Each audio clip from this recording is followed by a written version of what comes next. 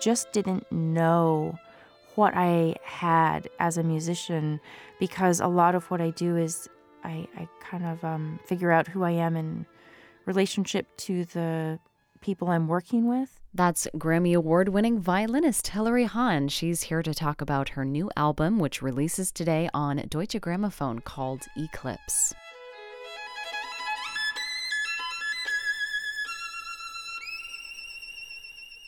Hi, Hilary Hahn. Hi. Thanks so much for joining me here on Classical K-Bach. It's my pleasure. Thank you so much. Well, congratulations on an incredible new album. I wanted to start by saying that I love the cover, the photograph, the shadow, your earrings. It looks very high art to me.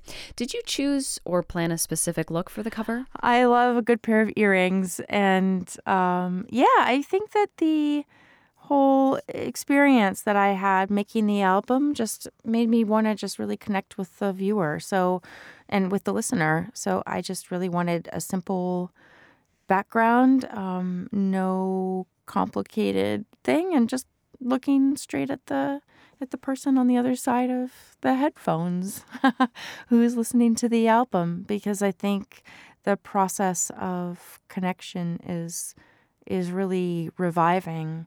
But in the course of the past few years, when live concerts haven't been as readily available, there was also a lot of connection happening across a lot of barriers. And so I just think it's important to reconnect as best we can in every moment. And it just happened that the lighting created a shadow, and then it happened that the word that came to me about the entire album was Eclipse, that sort of summed up so many different layers to it. And we happened to have this convergence of visuals and summary of the whole thing. And so, I don't know, it just kind of all came together.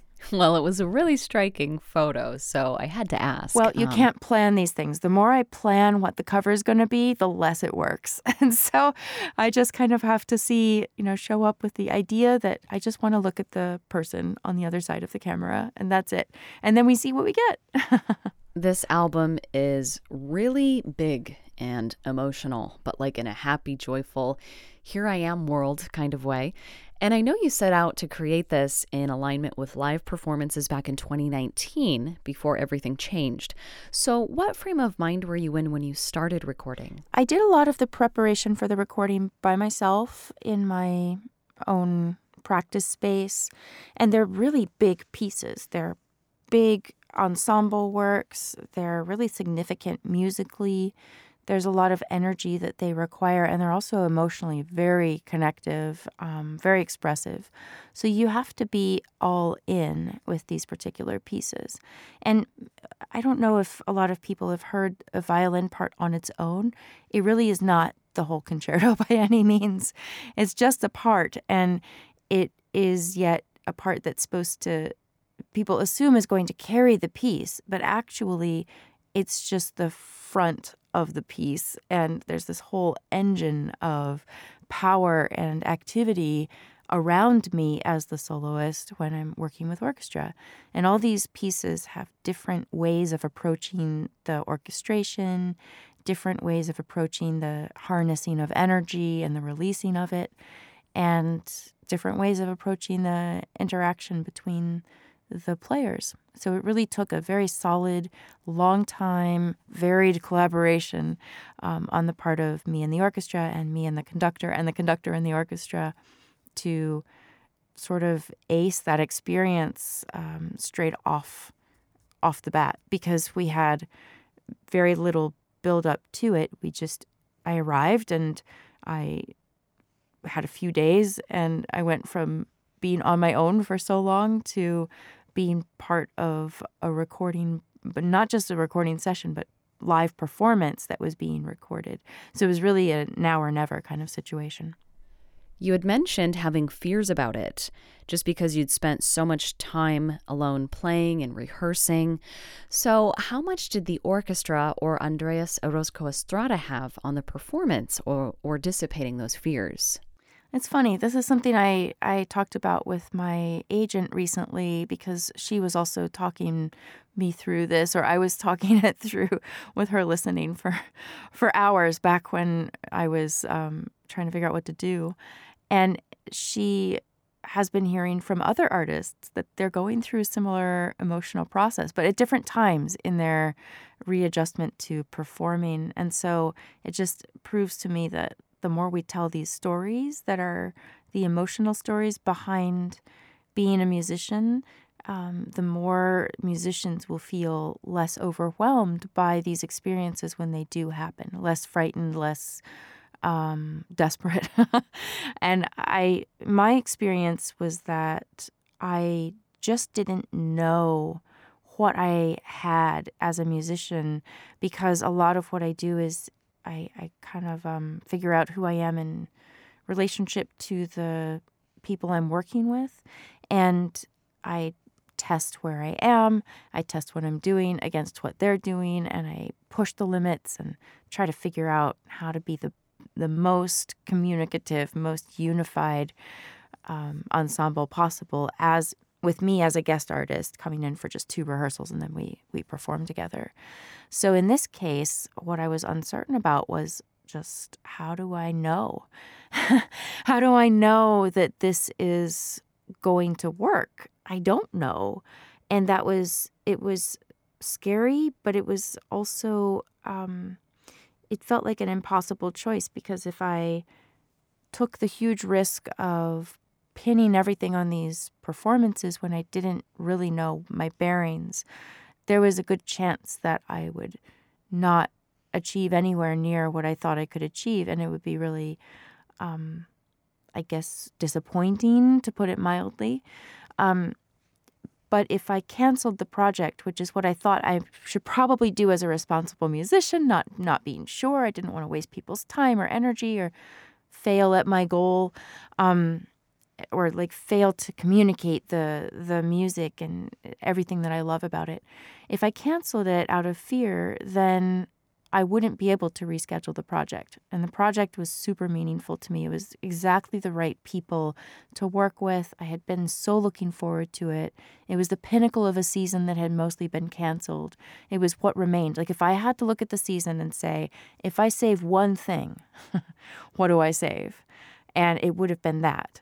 But is it even what I think it is? So that was the very emotional debate I was going through, and I was facing a lot of self-doubt. So I am fortunate that some of my best colleagues are some of my closest friends, and we can actually talk about honestly what's going on, behind the scenes and also in the music. And I think that being able to talk it through with my friend Andres Orozco-Estrada, who is the conductor for this, and also with my longtime agent and with a couple of other friends who understood what I was going through, it really helped me to just face my own sense of risk and, where's the value in risk? So I decided, let's do it. And I felt empowered because I knew that it was my choice whether I engaged with the risk or not. But ultimately, when I got there, people would have my back.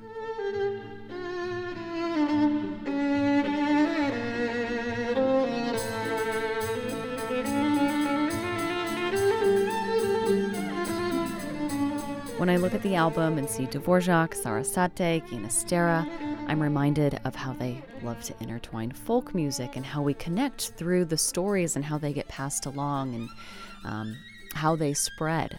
So was there a specific piece that kind of brought you back to life after isolation? The first one we did was the Dvorak. And so that was the first trip. That was the first trip I made to Frankfurt. And at that point, we were live streaming for a virtual audience. And it was actually my first live streamed concert because I had been out of the performance loop during all of the adaptations and live streams and pre-recording and, the compilation recording where everyone was in the little boxes playing their parts and just making such an effort to reach out. And so this was my first performance in that situation, even though the orchestra had been doing it for a long time. And even in the rehearsal, just the first chords, if you listen to the Dvorak concerto and imagine that I had largely been the only musician in my household, in my practice space for quite a while. I had had a couple of weeks of orchestra stuff, but they'd been few and far between and not in a normal seating arrangement. So it was also it felt very isolated, even though we were together. In this case, everyone was finally sitting in a more normal formation, and it was nice for them as well. And just imagine this wall of sound with the beginning of the Dvorak concerto. I think I just started grinning. It's just like, yes, here we are. Da-da-da, ba-da-da, da-da-da. And there's such a buoyancy in his writing. I think that is informed by that folk idiom. Of course, when we got to the third movement, it was really energetic and dancey and so much fun, so validating. And the earlier movements with their expressiveness, it was a chance to really play with each other and for each other and say something before we got to the dancey bit where we were celebrating.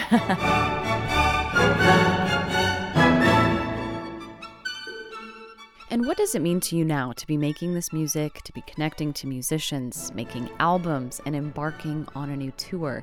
How has that changed, if at all?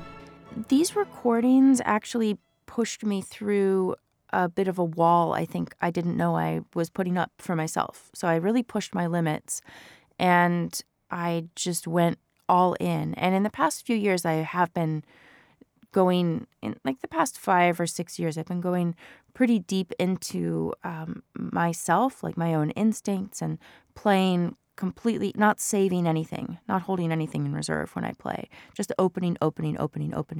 And I was really on that path when the pandemic hit, and then I was so solitary. And so this was really my make or break moment where I was like, okay, I'm either all in or I'm going back to pacing myself and holding something in reserve. And I just decided I'm going to skate on the edge. I'm just going to go as far on the edge as possible. And in doing so, I broke through to a new sense of self. And it really showed me that this process really tested me and showed me who I was as the mics were running.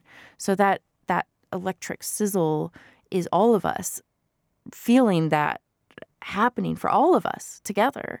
And especially for me individually, as I walked off stage after the final note of the Carmen. Actually, the album is in the order of the performances, coincidentally. So the final note of the album was that final moment where I really knew, okay, this is who I am. And I've carried that through in everything I've done since. It wasn't that long ago. And in the intervening time, I have just continued to just it's like a lot of us were starving for the musical core of connection to come back. And I've continued to just savor these experiences. And sticking with the kitchen theme, I feel like we've turned the burner up to high and it's all boiling. And it's really amazing, the energy in orchestras these days. You throw one little idea in the direction of the orchestra and it's just devoured and it's like, boom. And it just starts this whole energetic cycle. So the audiences are hanging on every note. And I think all of the time when we were connecting virtually really connected people's emotions between the audience and performers. So I feel that warmth in a way that I knew was always there, but everyone else is feeling it too. So concerts are really, really special these days. It's honestly some of the most exciting new recordings I've heard in a long time. And Thank you. I cannot wait for our listeners to hear the album on the air here. So thank you so much for your time and best wishes on your upcoming tour. All right. Thank you. Thank you. Bye. That's violinist Hilary Hahn. She's discussing her brand new album that drops today, Eclipse. She and the Frankfurt Symphony Orchestra are embarking on a brand new tour this month. Stay tuned to 89.5 KBOK to hear some of those tracks. For KBOK's Heart of the Arts, I'm Melissa Green.